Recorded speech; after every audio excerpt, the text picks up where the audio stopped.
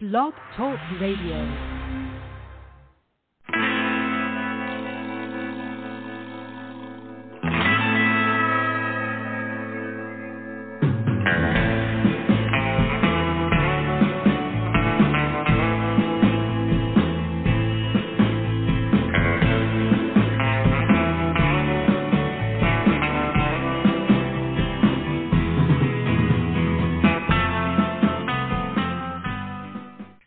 Welcome to the show. This is the Pop Rocks Radio Talk Show. I'm your host, pop art painter Jamie Rocks, and this is the big show. You found it. I sure am glad you did. I am super jazzed for today's episode. I know I say that on every episode, but in particular today, we have a fantastic guest. He is a author and just a cool cat. He's a diplomat, a world traveler. He's one of the most intelligent people that that I've come across just on current events and not only on current events but also ancient mythological events from Finland and whatnot. I would like to. He's written a couple books based in that world, and man, I'm just blown away. I would like to welcome Mr. David Alan Schlaefer.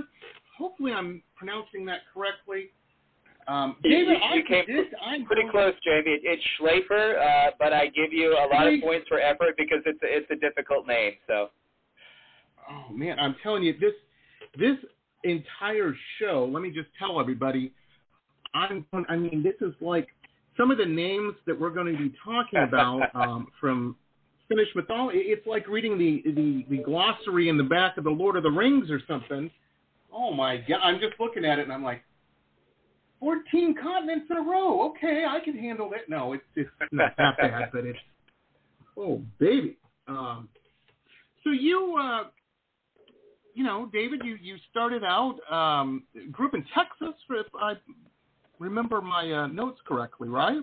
Yep, I did. I grew up down in McAllen, which is right down at the border with Mexico and pretty close to the Gulf Coast. Oh, wow, okay. So down from Corpus Christi and Houston and all that. Yeah, on even down further. To the point Yep, there. exactly. Yeah, right at the tip of Texas. Wow. That's crazy. So you obviously said, you know what, this is cool and everything, but I want to see the rest of the world, so I better, study hard and get the heck out of here, and you just decided to go everywhere. You kind of hit the nail on the head. It was a pretty isolated area, especially when I was a kid. And I'm fond of it. My parents still live there. I go back. But, yeah, I think one of the reasons that I opted for the type of career or life that I have probably is growing up in kind of an isolated place down there, especially pre-Internet and, in the world that was. Before all of this good stuff now. Well, it's zany. It's zany. I tell you, I remember those days. Matter of fact, we were kind of talking off mic before the show about the. I don't want to get ahead of it, but I had feelings from that world. I think maybe I'm a little older than you. Maybe we're probably the same neck of the woods. That I had as a kid that I thought were regarding the Cold War and. Things I didn't think I had to worry about anymore. Exactly. Definitely came bubbling up. Oh, my gosh. Anyhow, so you joined the Foreign Service and became a diplomat. I've never met anybody in that world. Is that like almost akin to the military? Do they ask you, what would you like to serve in China? Or do they just assign it to, you're going to Greenland? How does that all work? Yeah, it's a little bit of both. So language is really big in the Foreign Service, and maybe part of where you're going to be serving depends on any languages that you come in with, especially if it's a very hard language. If you join the Foreign Service and you already spoke Chinese, for example, as long as you want to, it's a pretty good chance that you're going to be assigned a couple of times during your career. To China, but there's definitely that element of you're serving where the department needs you and where the president needs you, And, that means that you can wind up going anywhere at any time. I mean, I served in Iraq, for example, back in the day when the conflict was going on, and did a tour where I was actually attached to a military element it was the 3rd Brigade Combat Team that I served with at that time. So there's an element of that as well, being directed to an assignment if that's where the need is. Oh, amazing. Hey, I know it's almost like a trope, but I'm very sincere. Thank you for your service. I'm glad that there's people like you doing that particular type of work in the world, Very, very kind of you. I appreciate that, and I don't think anyone ever gets tired of hearing that. It's nice when someone says something kind to you. So that's very kind of you, Jamie. Well, it's interesting. I think the problem, not even a problem, just I wish people had in the world, in our country, at least I should say, have traveled more. I'll put it that way. I think a lot of the problems we have as Americans, in general, I'm speaking, is a lot of people don't realize the world's a big place. There's different cultures, different people. Everybody's pretty much trying to do the same thing, provide for their family and do right and whatnot. There's not so much otherness as I think a lot of people, Right, yeah, no, I understand what you're talking about. I hear you. I don't know. I've never come across any, hardcore racist people or anything that said, oh, yeah, I just got back from India, and I just went to the Sudan last year.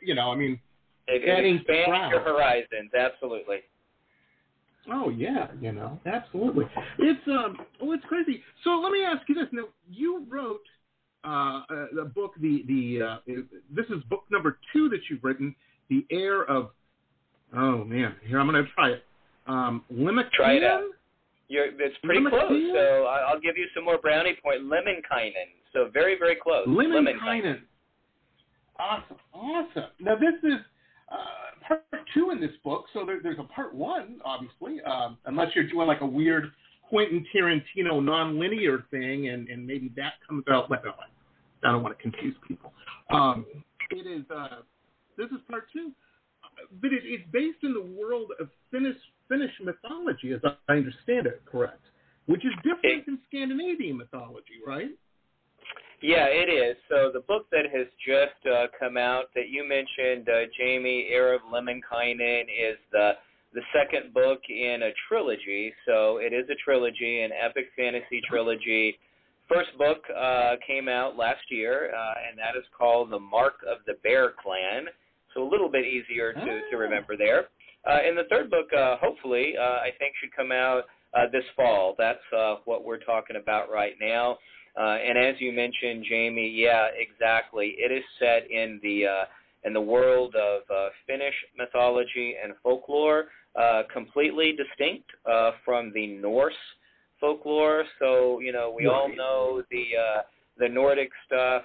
We know the characters like Loki and Thor and Odin, both from so many different fantasy series that are kind of set in that world, and also the films, right, and the movies that have come out over the past decade that have been so popular. But not very many people realize that Finland has its own national epic, as they call it, the Kalevala, this very, very rich and very amazing folklore, totally separate, Finnish language, absolutely unrelated to any other Indo-European language. So it's not related to German, Swedish, Norwegian, any of the Romance languages. It's in its own linguistic group. And that is how all these things arose, these myths. They're stories basically that, the early Finns carried with them from the Russian steppes all the way into Finland when they migrated. They were passed down for centuries in an oral tradition, and they were only written down in the 19th century, not that long ago, relatively speaking. And that is the world, let's say, that I based my story and my trilogy in. I thought that would be something really new, for fantasy fans, for English-speaking fantasy fans who probably have never heard of that or haven't heard very much about it, and that was the genesis of the whole thing. Well, you're absolutely right. I know very little. I mean, people probably laugh. One of the things I have a background in art history, so of course in school I picked up a few things, with that, because 90% of art was, religious and mythologically based. That's what people were painting for a big chunk. But a lot of different mythology and whatnot. When I was a kid, I used to play Dungeons and Dragons. That's how I got the Norse, and they kind of touched base on that. I didn't know that much about Finnish mythology. I knew bears were a big deal and trolls were a big deal. Lived under the ground, upside down world. I knew that, but I didn't know the details and whatnot. And one of the other. Let me just segue real quick, because I think this is the coolest thing in the world, David. You have a video trailer for your book. Who does that?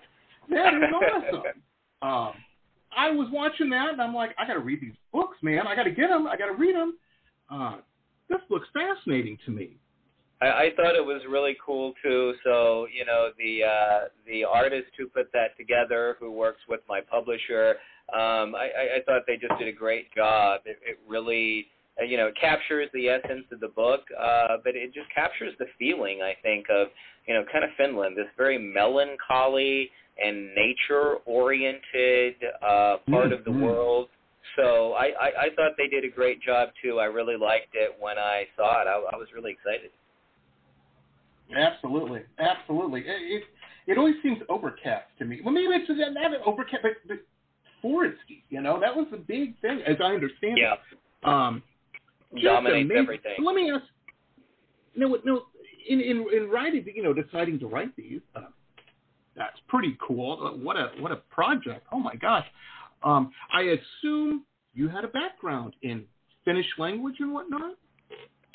So a little bit, where I actually learned about this the first time was just when I was a little kid, and my parents had some of these books, and you may remember some of these too, Jamie, because, we're more or less the same generation, and remember there used to be these big kind of like hardbound books that would be like Reader's Digest or Time Life series, Religions of the World or Ancient Mysteries. Oh, yeah. And so they had a bunch of those, and one of them that they had, I believe it was a Reader's Digest one, was on folklore of the world. And in that book, it was, Greek mythology, Norse mythology, all that stuff. There was a section, 3 pages, I can remember it, like it was yesterday, and remember the pictures, on the Kalevala and on Finnish folklore. And, even before I could really read, let's say, when I was 4 or 5 years old, I was looking at those books and looking at those pictures. So it came to my attention at really an early age. And, as I got a little bit older, from time to time, I would read a little bit more about it, find out a little bit more and start to just do some research out of just my own interest in it. And like you, I was a big D&D fan and, started to read J.R.R. Tolkien and C.S. Lewis and became a big fantasy fan. But it really kicked in one of my assignments. I was assigned to Helsinki, to the U.S. Embassy in Helsinki in the 2000s, in the mid-2000s, mid to late 2000s. And I studied Finnish for an entire year before the assignment. I was the only student the whole year, so it was a really, really singularly, lonely and unusual experience, but really cool. And then I was there for almost 5 years, and it gave me an opportunity to really delve into the language and the culture, and I joined the Kalevala Society. And, I'd always been a writer, and I had always done some writing. I had done some articles on the connection between Tolkien and the Kalevala and Finnish language and some stuff like that. And it was during that time that I decided, I really wanted to turn to this, especially for English speakers, for, people that don't have a lot or have not had a lot of access to this. and to write a true epic fantasy series that was set in this world, with the language impacting it, the emphasis in Finnish culture upon nature, and the challenge of the environment, and this incredible source material, right? This incredible inspiration of the Kalevala, and to pull all that together into something for a more contemporary audience. And that was the germ, that was the genesis of the idea, and that's how I got started. What a project! What an undertaking! I mean, Tolkien, as I understood, it took him his whole life. And he woke up, thought about Middle Earth, spent the whole day thinking about it. Before he went to bed, he was thinking about Middle Earth. And just to take on a project like that, and you said, well, not only am I a globetrotting diplomat, let me take a crack. Oh my God! It did take a long time, Jamie. So I wrote these 3 books. I wrote them consecutively. I didn't shop it around to a publisher or anything after the first one, and it was over a course of about 7 or 8 years. So it did take quite a while. It was a labor of love, and I wrote them all over the world. I wrote some of it in Iraq, literally like in an MRAP, as I was, tooling around the desert with the 3rd BCT. Some in Japan, some in Washington, all over the place. And if you can believe this, I actually did it longhand. I wrote in notebooks. Oh my gosh! And I wrote the entire. And I'll never do that again. I learned my lesson, but it lent itself to that, given that I was moving around so much, and probably had a very atypical writing style, and that was just a function of necessity, right? Because, I was moving around so much that I never knew when I would have time or have an opportunity to, spend a few hours and be in the mood to do so, and in that right place. And so I had those notebooks with me all the time, every place I went, and whenever the 2 things aligned and came together, I would be able to take that out, and I would be able to keep moving along. But it was a long labor of love, and again, about 7 or 8 years to do the entire series, and then almost a year, I will admit it, to go ahead and get it entered in and the editing and everything, just to get it into a Word document after that. And to begin to finally craft it into something that was ready for prime time. And now, folks, a couple quick messages from some of our show sponsors. Stay tuned. We'll be back with the rest of the interview after these quick messages.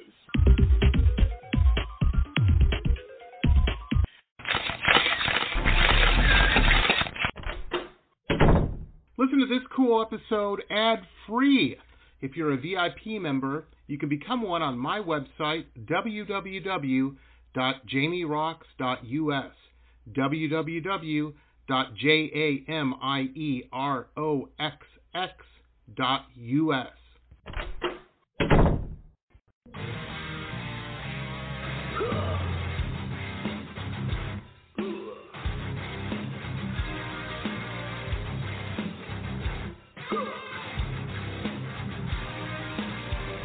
Metal Babe Mayhem is more than just an online store, it's a destination. MetalBabeMayhem.com carries over 150 rock and roll products, including clothing, jewelry, and accessories. Metal Babe Mayhem also offers shrine clothing and alchemy gothic jewelry. In addition, Metal Babe Mayhem founder Allison Metal Babe Cohen is a rock and roll journalist who supports local and national artists with rockin' reviews, interviews, playlists, networking, and more. Metal Babe Mayhem is taking over the world, one shirt at a time.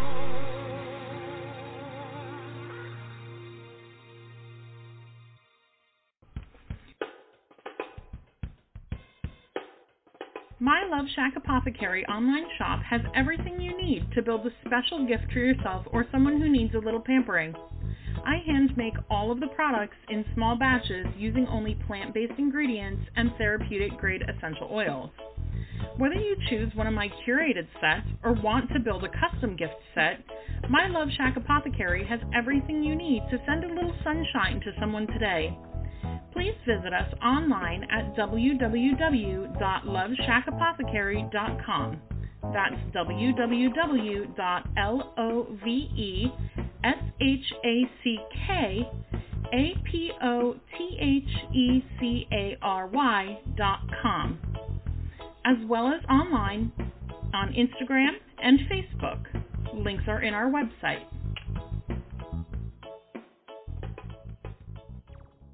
Support for this podcast comes from the University of Texas MD Anderson Cancer Center, ranked one of the top cancer centers in the nation for the last 27 years.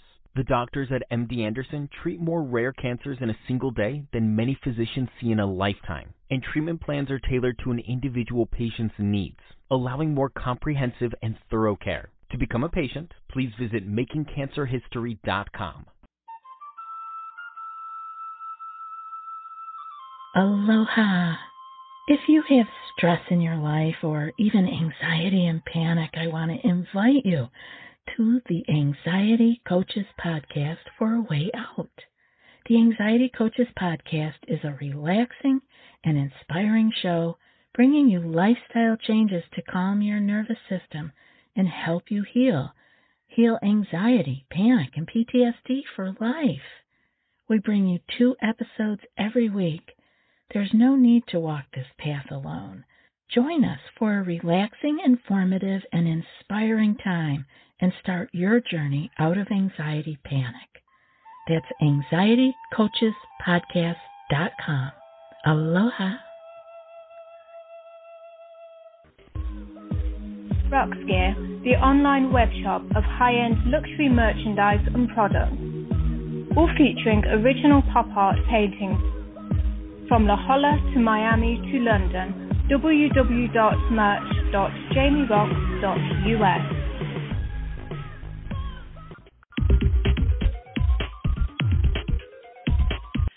And just, listeners, so you're aware, just to put it in perspective, let's say one day you wake up and you said, you know what, I'm tired of selling insurance. I want to do something else with my life. I think I'll become a surgeon.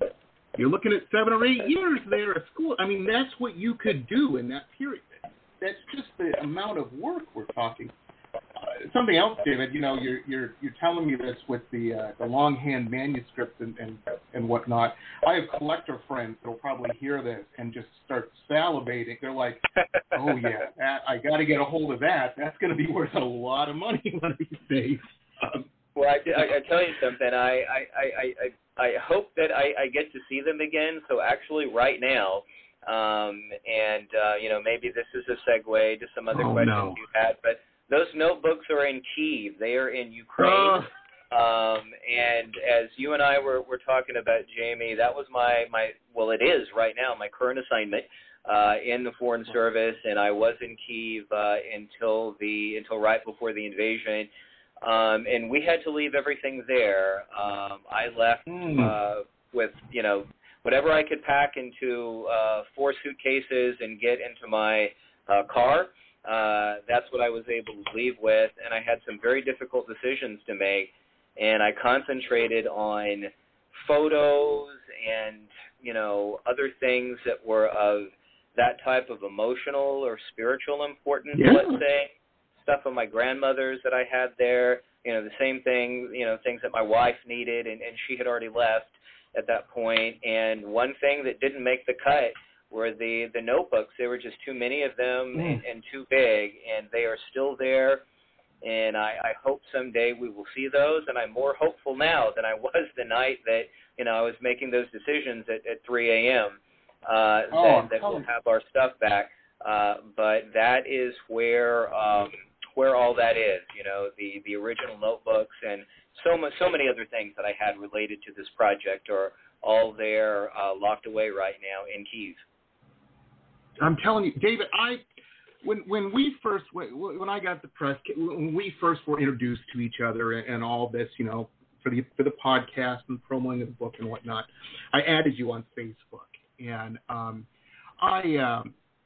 looked at your Facebook page, as of course, here's especially with Ukraine happening, and here's somebody who's, big wig at the Ukrainian embassy, of course I'm going to look, and I scrolled down, and this was a public post, so I'm not saying anything out of telling any tales out of school or anything. I teared up, man. I didn't even know you personally, and I showed my wife. The post. Your wife had posted. It was on your page. I believe I saw that there, and it was. She didn't know what was going on. Last she had heard, you were. I know the one you're talking about. Yeah, exactly. I know the one you're talking about. Me and my wife, we've been together probably 10 years now, or close to it. We finally got married a couple of years ago. We got married a week before the world shut down, for the pandemic, right. the pre-crisis. And we had been married about 3 weeks.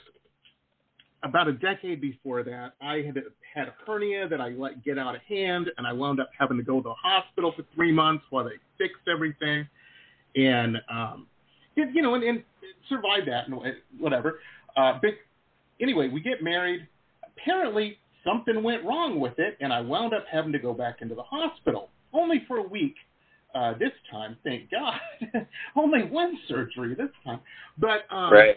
it was during the COVID stuff that had just happened. Everything had Wow. And so my wife, and she's a couple, she's like 10, 15 years younger than me.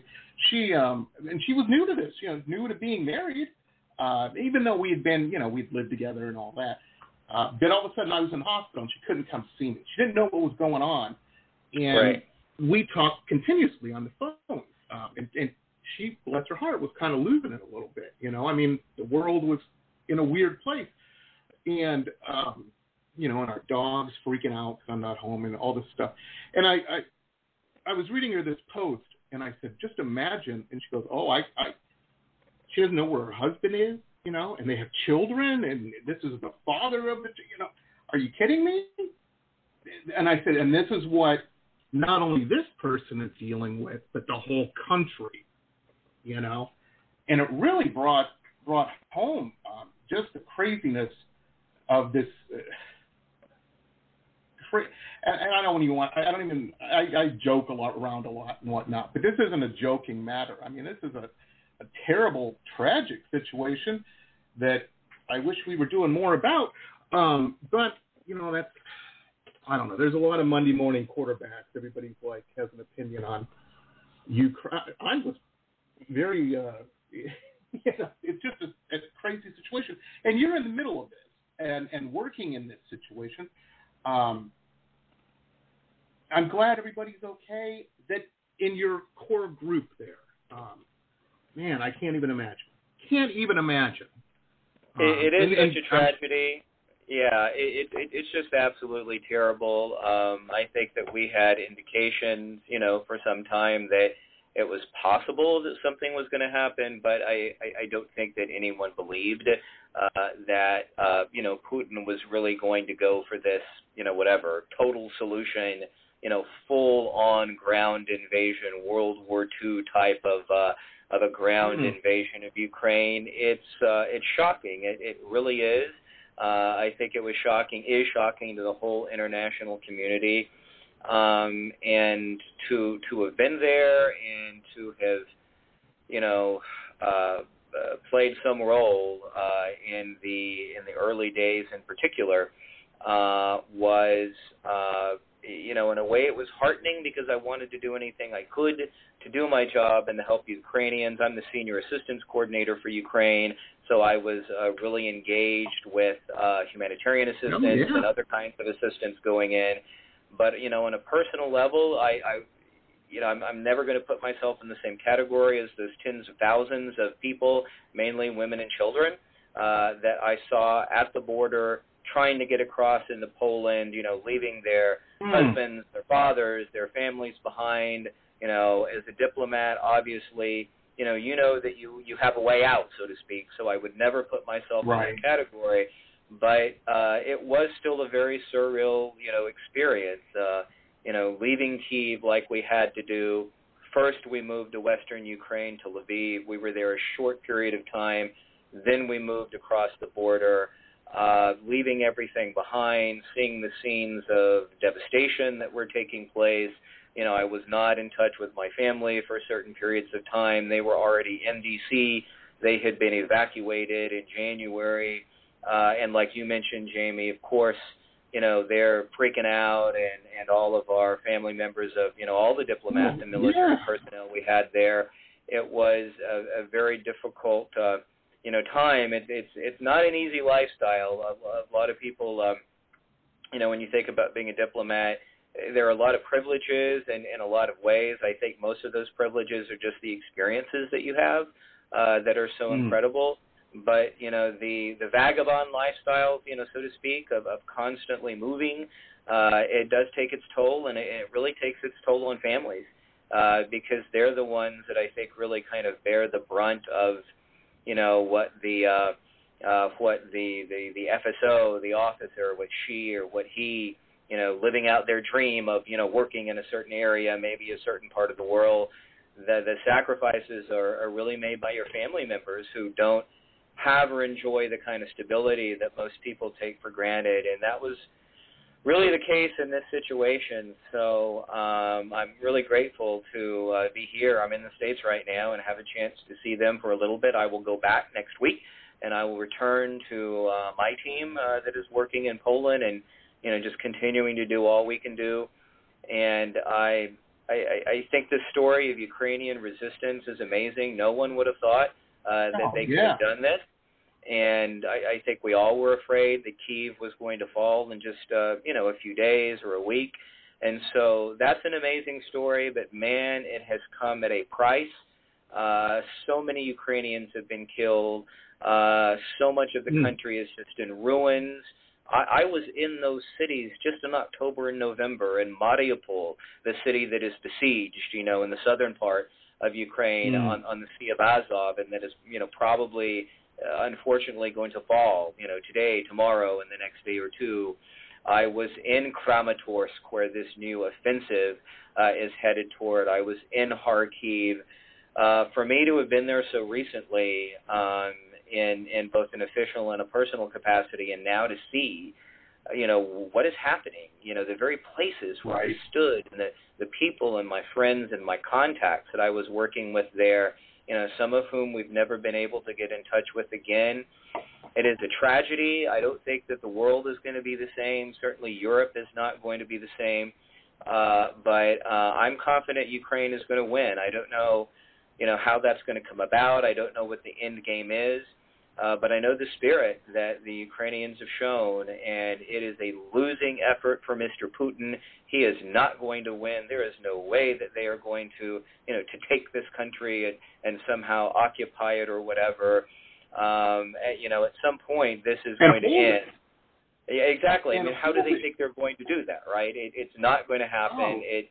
There's no rational strategy behind it, and again, I'm very confident the Ukrainians are going to prevail, but unfortunately, it is just going to come and has come at such a horrible cost, and life and cities and architecture and art and people and just a terrible, terrible cost, and it's a really saddening thing.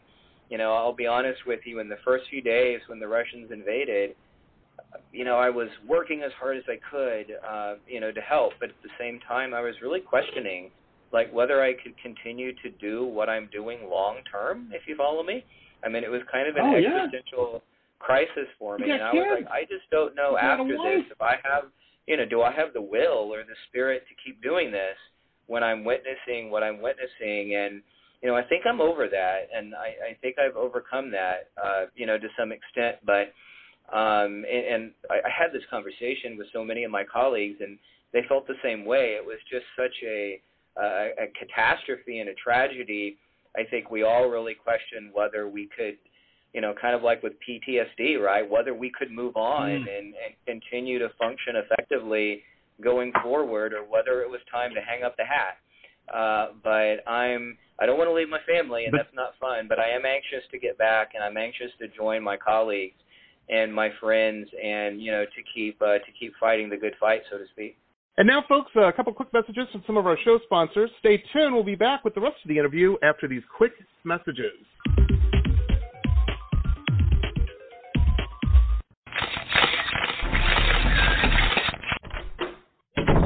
Listen to this cool episode ad-free. If you're a VIP member, you can become one on my website, www.jamierocks.us, www.jamieroxx.us. Hey rockers, this is Stacey Lane Wilson, author and editor of the Rock and Roll Nightmares book series. I have a new podcast that features interviews with musicians, artists, authors, filmmakers, and music historians.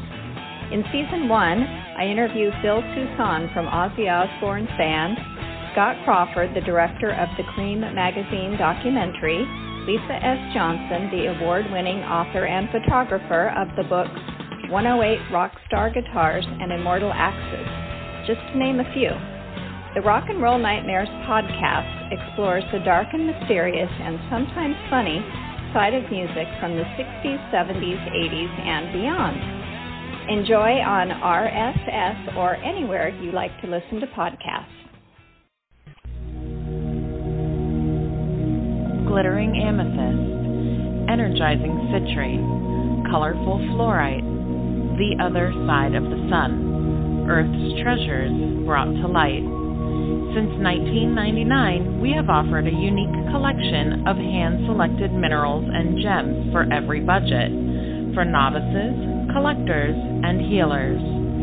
Visit www.tosots.com to view our wide selection of offerings and use coupon code ROXX. That's ROXX for 10% off your first order. Remember, TOSOTS.com. Earth's treasures brought to light.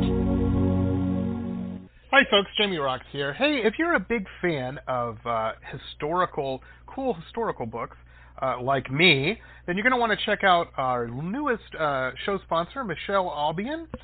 Fantastic author. She's got some really interesting, cool books out that you're going to want to check out.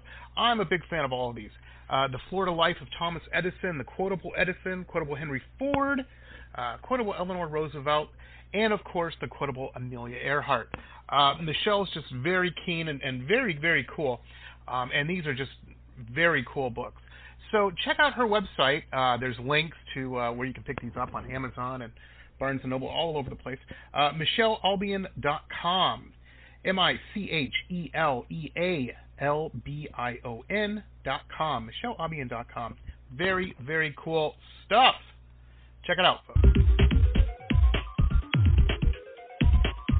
Well, you're right. The resistance that I think surprised people. I remember a conversation many, many years ago when my father was still alive. He was a Marine, had been through the Vietnam era, and we were talking about, just war and one of those conversations. This was a long time ago. And I said, well, what do you think the big issue with Vietnam was? I mean, I'd always thought that, and to me, the U.S. military seems like, that scene at the beginning of Empire Strikes Back when the Empire shows up and those walkers are coming at the base across the plane. It just seems like the technology we have is usually so overwhelming against opposition that it would be something akin to that. And my father said, well, that's all great and everything. I'd mentioned that. And he said, but he goes, when you're fighting for your home and your family, you bite the bullet a little bit. I mean, it's hard to beat somebody fighting for their family and their home. And he said that's the problem we have in Vietnam. Absolutely.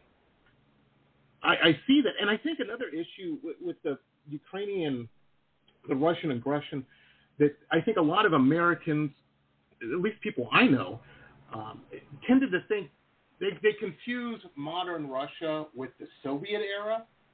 And they're like, oh, well, they've got all this. This whole thing has shown me, there's a lot of corruption going on in the Russian military. You can't get food to your troops. What the heck is that? Really overcome. And I think Putin has kind of showed that to the international, the world, we ain't as good as we thought we were, or as you thought we were. I think that's a real shock and a real surprise too. Clearly, I think everyone is reassessing Russian capabilities, and it clearly came as a shock and surprise. I think you're very perceptive. You make a good point about corruption, and probably how that has eroded, what the Russians thought that they had. It's surprising they've done really well in a lot of this asymmetrical warfare in Syria, where they've been active for some time, and some other related parts of the world, smaller scale conflicts.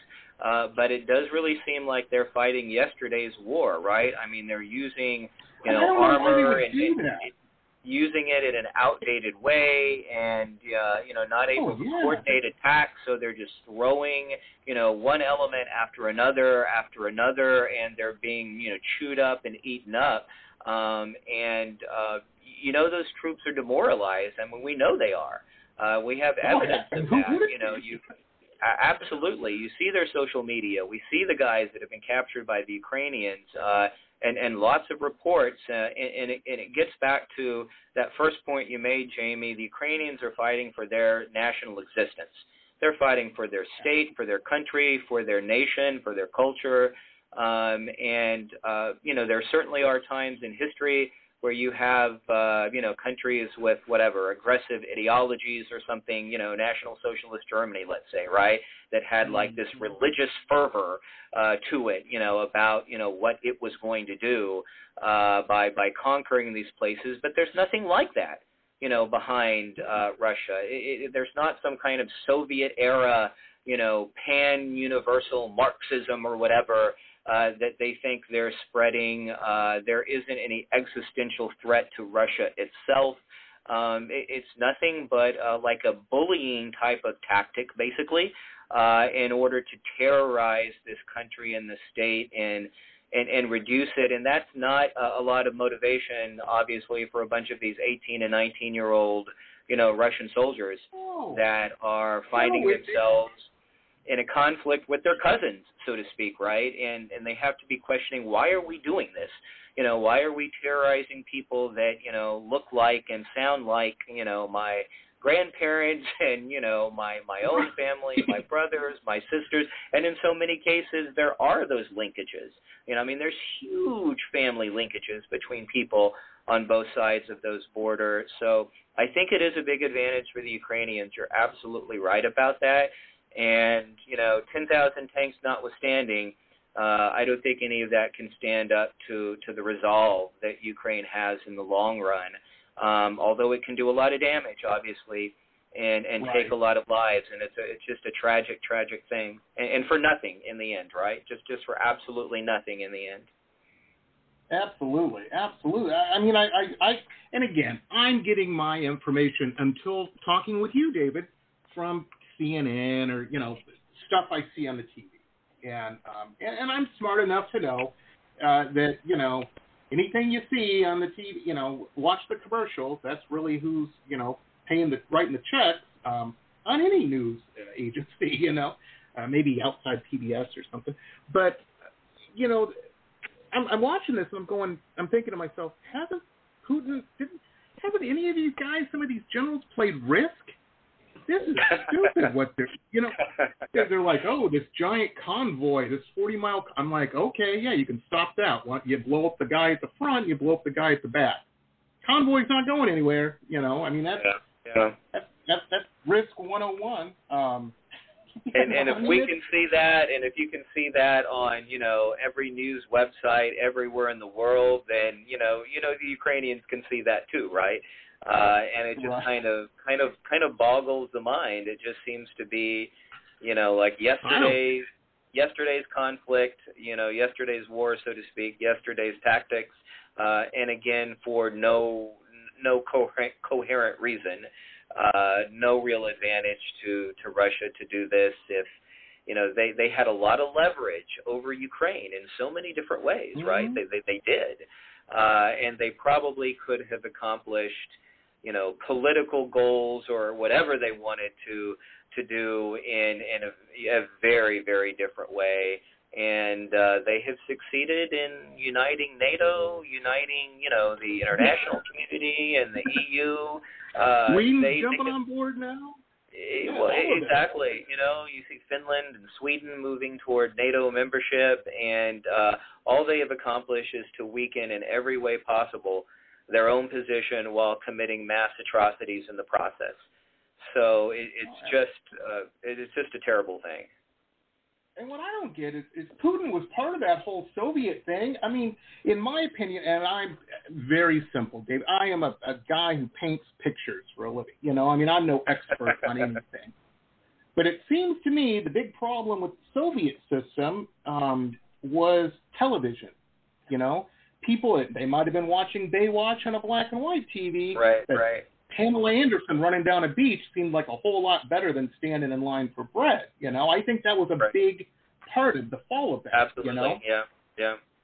And, one of the things Russia, obviously, they're pretty good at making Twitter bots and whatnot. We get that influence, they're going to influence an election or politics of a foreign. Yeah, we get it. They're real good at that. Why would they chuck that out the house and go, yeah, let's do I'm Patton. Let's invade Berlin. Yeah. This doesn't make any sense to me. I don't. It does not. I don't get it. But you're not alone in not getting it. So. I'm glad that. I'm kind of glad that it is. If anybody's earned NATO right, I think it's Ukraine. NATO's really shown. Yeah.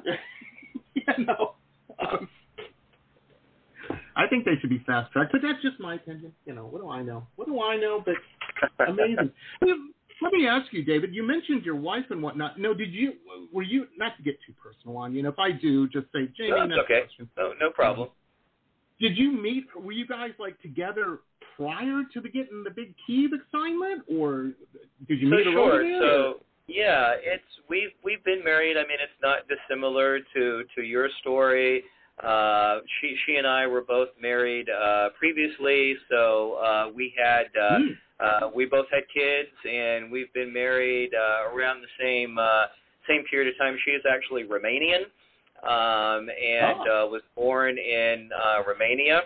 And interestingly enough, her family on her father's side were Ukrainian. They were ethnic Ukrainian. There's a lot of that all over that part of the world, obviously, because of how the borders have changed. And so that was just a coincidence as far as our Kyiv assignment. We actually met in Japan, of course, because, of course, where else would a Romanian and an American, meet? And she's an interpreter. She's an interpreter and a linguist and a translator. And she had studied Japanese in college, so she was there doing that, and that's where we met. We've got some older kids, and then we have a little girl. We have our little 4-year-old girl, and so that is our family. And so for her, it's not just the horrible thing of having to be separated and being evacuated and everything, but I think that, she feels that very, very strongly, very personally, because she is from Eastern Europe, not from Ukraine, but still from a neighboring state, from Romania. Still. She is very fearful, obviously, of what is going on. Her dad is still there, and he is right up at the border with Moldova, very close to the border with Ukraine. So there is that personal element and that personal dynamic too. And I think anywhere up and down the eastern flank, as we call it, from Finland up at the top, all the way down to Romania and Moldova, there's just a tremendous amount of apprehension right now because you just don't know what's going to happen next. And you don't know if there's that possibility of the impossible happening and it spilling over into the rest of Eastern Europe and the nightmare that would entail. Absolutely. And I'll tell you, the thing, and all these people, I'm sure, are very aware of this, these despots, these bullies, they don't just stop. They don't just go, if this would have went a different way, like they thought it was going to think, at least I assume they thought this, and they took Ukraine in a week, then you start looking at these other well, do we stop? That was pretty easy. Let's keep going, guys. And, all these other countries are seeing that going, that ain't good. Not what we want. I don't. It's crazy. Well, I hope her family, everybody. I hope this just gets resolved as quick as possible. And I get that. We're walking a tightrope here. Like I had mentioned to you before we even came on the air. We're the same age and whatnot. Right there at the beginning, I think it was week 2 when he put his nuclear people on alert. I forget the terminology. His nuclear crew. There was a term that they were throwing out. Anyway, it doesn't matter. Yeah, man, I was worried. I hadn't been that worried since I watched The Day After in, whatever that was, 1984 or something, 83. I had Cold War concerns. Didn't sleep for a couple nights, Looking around my family here in South Florida going, do we need to worry?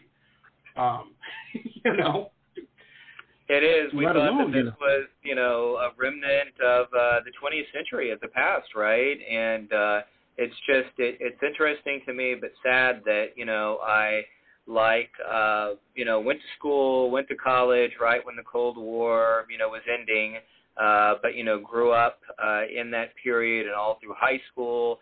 The wall came down, and I started my diplomatic career, a few years after that, so to speak. And that my career as a diplomat began basically with the end of the Cold War and the peace dividend and all that that they talked about in the 90s, and now it will end. I mean, not immediately, but as I could transition into probably the last part of my career, all that is coming back, and it's kind of bookended by 9/11 in the middle and all of that insanity. So I wouldn't have seen it. Wouldn't have ever thought it would have come full circle and that we would be all the way back again to the European theater and Russia being the nexus of kind of everything bad that's going on in the world. Absolutely. And I will just say this. I'll use a little podcast platform here to say this. A general thing to humanity. Get it together, folks. I should be painting on Olympus Mons by now on Mars, and we're messing around with this. Come on. Get it together.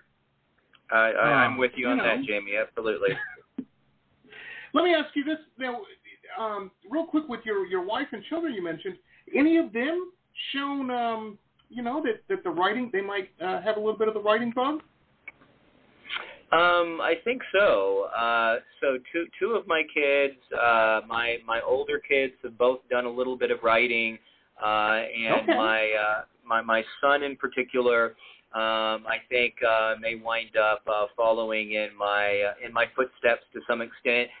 He's in college right now, and he's studying in Minnesota. But he definitely has done some interesting stuff, and certainly a really big reader, and different genres, but he definitely likes fantasy and sci-fi and dystopian type stuff. So we'll see. So I keep giving him a little bit of a push, and I think he may go in that direction too, and that would be really cool. That would be neat. That's awesome. That is awesome. Well, as you know, David, we have a lot of, film people on the show and whatnot. I'm just throwing this out there for any of the producers that might be listening or whatnot. Man, this would be a really, Lord of the Rings did okay. Made a little bit of money. This might be something to consider turning into a, I can only agree with you, Jamie. We've thought about that, and obviously I've talked about it with my publishers and everything, and the exciting thing is to get the books out, and that's what we're focused on right now. But it does lend itself to that kind of treatment. It is a sweeping epic, and grounded in a very realistic world, and obviously these types of stories and these types of projects are very, very popular now because I think they just get at something universal in all of us. These conflicts of good versus evil and the ambiguity between, those extremes and exploration of that. And so if that happened one day, I think that'd be a really neat thing. It's some great source material. No, absolutely. Absolutely. I mean, and people eat this stuff up. They love it. I think they like escapism. I mean, I know that's my impetus for watching a lot of film or a lot of reading I do is it's nice not to have the news on for a little while and, imagine what life would be like if I was a Viking. That's all I'm saying. I think, or, Absolutely. Yeah. Absolutely. I agree. It's cool. It is cool. Let me ask you on a technical question, because I have a good friend of mine. She is she's going to kill me for this too, and I'm going to see her a little later. She's younger, and she's decided she wants to be a writer, and she's written a couple books already, and she's shopping them out and trying to get agents and all that stuff, Yep. And my advice, she was asked, she goes, well, what do you think, I should be focusing on? And as a painter, I always tell any young person that asks me, they're like, oh, I want to do what you're doing, and I'm like, well, draw 3 hours a day minimum, and do that every day. You're going to have to work. Try to do 4 if you can. The more you work, the better you get at something. That's the whole point of that. Would you give that same advice to young writers and whatnot? Just keep at it? Yeah, I think there's really something to that. I mean, you really need to perfect your craft, and you're only going to do that with repetition. I mean, it's like being an athlete in a very real way, If you want to become adept at any sport that you're engaged in or whatever it is, whatever activity, it's just those repetitions. And I think it's the same thing with writing. And I think just as important, though, with writing is reading. You never want to stop reading. You want to read voraciously. I mean, I think, most writers probably already do that.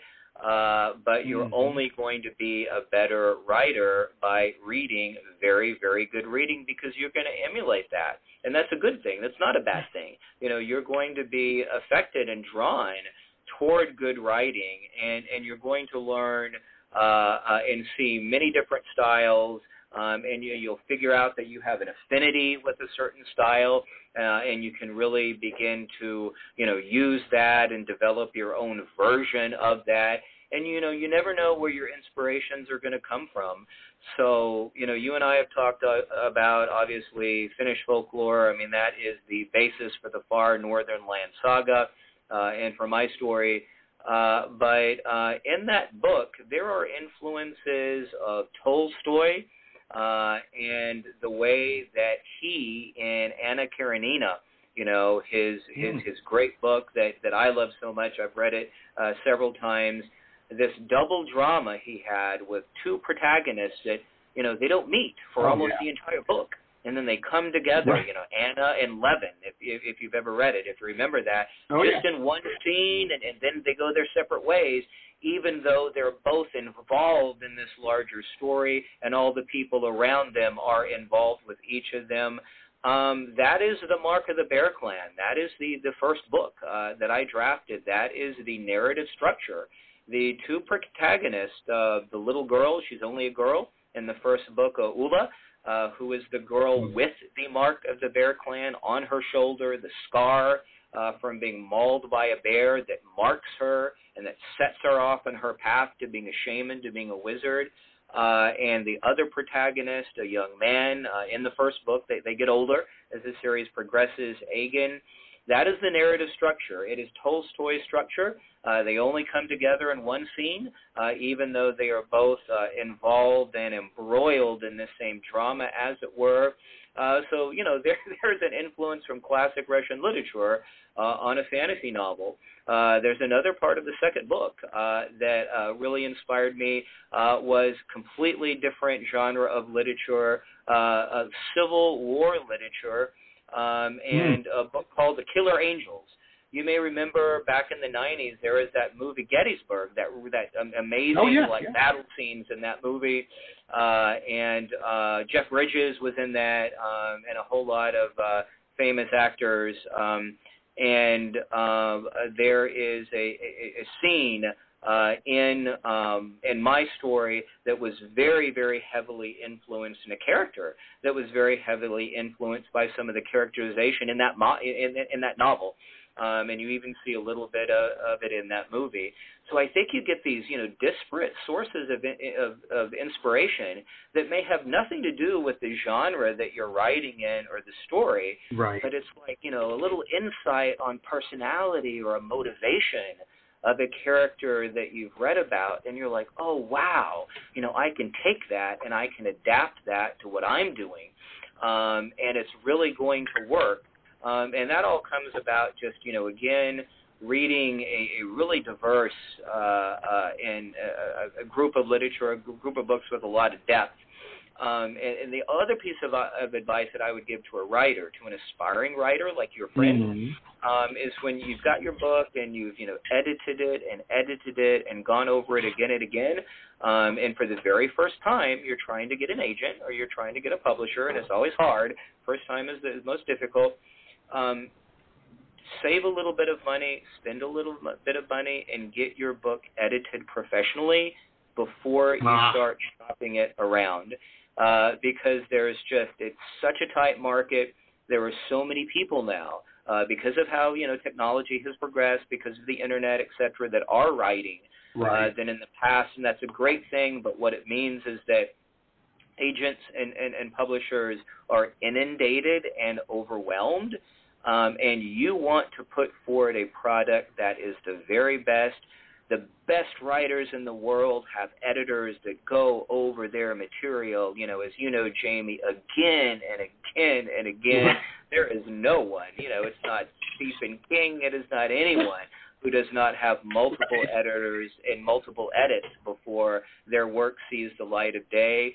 And it's an investment. You can find lots and lots of independent editors, and not just proofreading, but real editing, a little bit of investment. But if you do that, especially for that first book that you're trying to get out there, it's going to pay off because it will be a very polished product, and that is going to stand out to the agent that is reading it. And, they're only reading like the first 10 pages or something maybe, right? You've got just that little pitch in order to try to draw them in. It's money well spent if you can do it, and it's a very good investment. Absolutely. Man, what great advice on so many, no matter what you're doing, And folks, he's right. Everybody who knows me knows that I'm a big Tarantino fan, and I'll say this. If you haven't seen Pulp Fiction, watch it, and but understand there's a lot of Arthurian legends going on in there. You never find out what's in the briefcase, but if you know King Arthur, you know what's going on. And spend a little money. I tell people this all the time, and people I said, Jamie, you're so old. I always tell people, spend $50, get some business cards made. Number one, you set yourself out apart from everybody because nobody else has them, and, just be smart. Like any deal, play when the odds are in your favor to win. And if you can make those odds be a little bit more in your favor, do it. Absolutely. Yeah. Time. Absolutely. That's amazing. That is amazing. Well, David, I could, you're fascinating, man. I could do one of these 3-hour Joe Rogan podcasts with you and be riveted the entire time, but I know, you've got things to do and whatnot. And, a lot going on in the world of David Allen, I'm going to say it again. I was going to try to, Schlaefer, right? Did I say the L is what trips people up. It's Schlaefer. So it's just like Schaefer, but it's got that L in there to bedevil people, but you're pretty close. I love it. That's going to be the author everybody has to read, in 5 years and advanced literature classes and whatnot. Very, very cool. I want to let people know, because I should have mentioned this earlier, and I apologize, folks. We have links up to David's website, all his social media and whatnot. And I know I harp on this on the show a little bit, folks, but it's so true. We live in an algorithm world. If you dig somebody, whether it be an author, a filmmaker, a baker, what doesn't matter, like and share their social media. Chances are your friends are going to dig what you dig. That's why you're friends, common interests and whatnot. And it helps get the word out. Now, David, on your website, there are links to where people can purchase your books, right? Yeah, absolutely. There are some passages, some more information. The maps are on there, and a fairly well-known fantasy cartographer. She goes by her creative name is Misty B.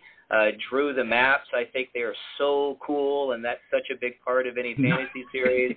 And the links are all on the website, and you can send me a message there too. You can leave a message for me. I love getting messages from fans, and am always writing back and forth with folks. So it's all there. DavidSchlaefer.com. Wow, amazing! And I'm so glad to have met you, sir. When all of this world settles down, and we both know that the world never settles down. It may settle down in a part of it. All I'm going to say is, you now have a friend in South Florida. You and the missus and your little girl want to, get away from the snow or something. 3 hours from Disney World. That's all. That sounds great. If I am in that neck of the woods, I will take you up on that offer, and let's go grab a beer together. Absolutely, or an ale or something. I don't know what they drink in ancient Finland, but I'm sure it was probably mead or something. I would be down for that. Very, very cool. Thank you so much for taking time out of your schedule to be on. And again, positive vibes for you and your family. And once again, thank you for the job you're doing, man. I know it's hard. Thank you, Jamie, and just a great time today. Really enjoyed speaking with you. Thank you so much for having me on. Absolutely. Well, folks, that's going to wrap it up for us today. We will be back tomorrow with another cool interview with another cool guest. So, tune in for that. I got an email the other day, or a tweet the other day, not an email. It wasn't even that. It was just a tweet on Twitter. People were saying, well, how do we know who's coming up on the show? If you go to my website, or poprocksradio.com, you can see who's going to be coming on the show for the next couple weeks. We're pretty good at keeping that updated. So be sure to check it out and, all of that. Okay, folks, that's going to wrap it up for us today. Have a great day. And also, we've been talking about Ukraine a lot on here. I have a direct link. I don't get a dime. It's nothing to do with me. It's just I put it up on the website to help. It's for the Red Cross in Poland there. They're doing, they could use all the help they can get. It's all hands on deck.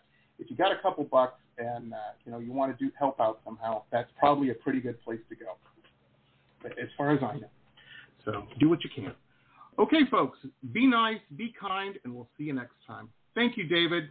You rock. This has been pop art painter Jamie Roxx's Pop Rocks Radio Talk Show. It has been executive produced by Jamie Roxx, recorded at his studio in Deerfield Beach in South Florida.